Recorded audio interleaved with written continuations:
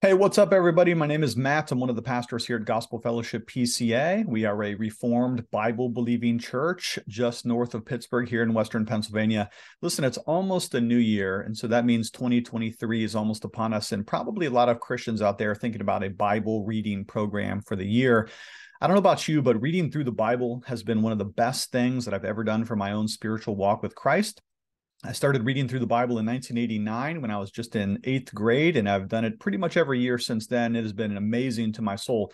Listen, there's so many different plans out there. A lot of them are complicated. There's chronological plans. There's 7 chapters a day plans. There's all kinds of plans. A lot of them, though, if you kind of get off or you mess up, that's where people get derailed and they feel guilty. So what I did is I created a very simple plan that has zero guilt involved. It's just a Bible check sheet that you can use to mark out your Bible reading for 2023. Of course, the goal is to get through the whole Bible, but just no guilt, right? No guilt. We don't want to add any more legalism to our hearts, bring us into shame or guilt or fear that we're going to get lost or that we're out of control or whatever. So here it is. It's just a simple PDF, and what you do is so simple a caveman could do it.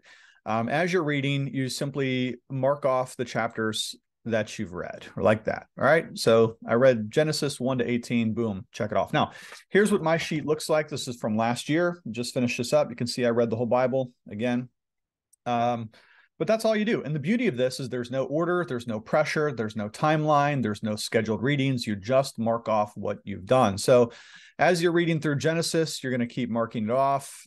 Maybe you get all the way through Genesis and you say, I think I'm going to do a little New Testament. So you come down here and read Romans. And what's really cool about this is you just mark off what you've done. And if your pastor, maybe your pastor's preaching through Hebrews and you're studying along with him there. So you're going to mark that off. And maybe in your Bible study, you're over here doing some of the Proverbs and you just kind of mark that off as you go. And maybe you just read a couple chapters here and there, and you just kind of mark them off as you're working through it. And that's the way you just kind of check your progress. Now, I would think that it's one of the best ways to do it is to pick a few places in the Bible, like a lot of these Bible reading plans, and just start working through them in kind of an orderly fashion, just reading through books of the Bible. You might tab out a couple different places and work through several different spots. That's kind of what I do in the evening is I have 3 different places where I tab my Bible and I just kind of do my devotions through it that way.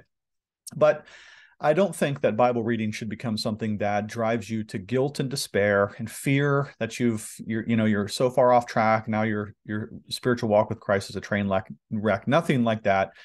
Read the Bible, keep track, see if you can read it all in the year. If you can't, we'll try again next year. It's no big deal. No guilt, no pressure, no fear. So how do you get my check sheet? Well, you're already on my YouTube channel, right? So all you have to do is go to the About page, and there I have a bunch of free resources. One of them is called the Bible Reading Plan. So just download it from there.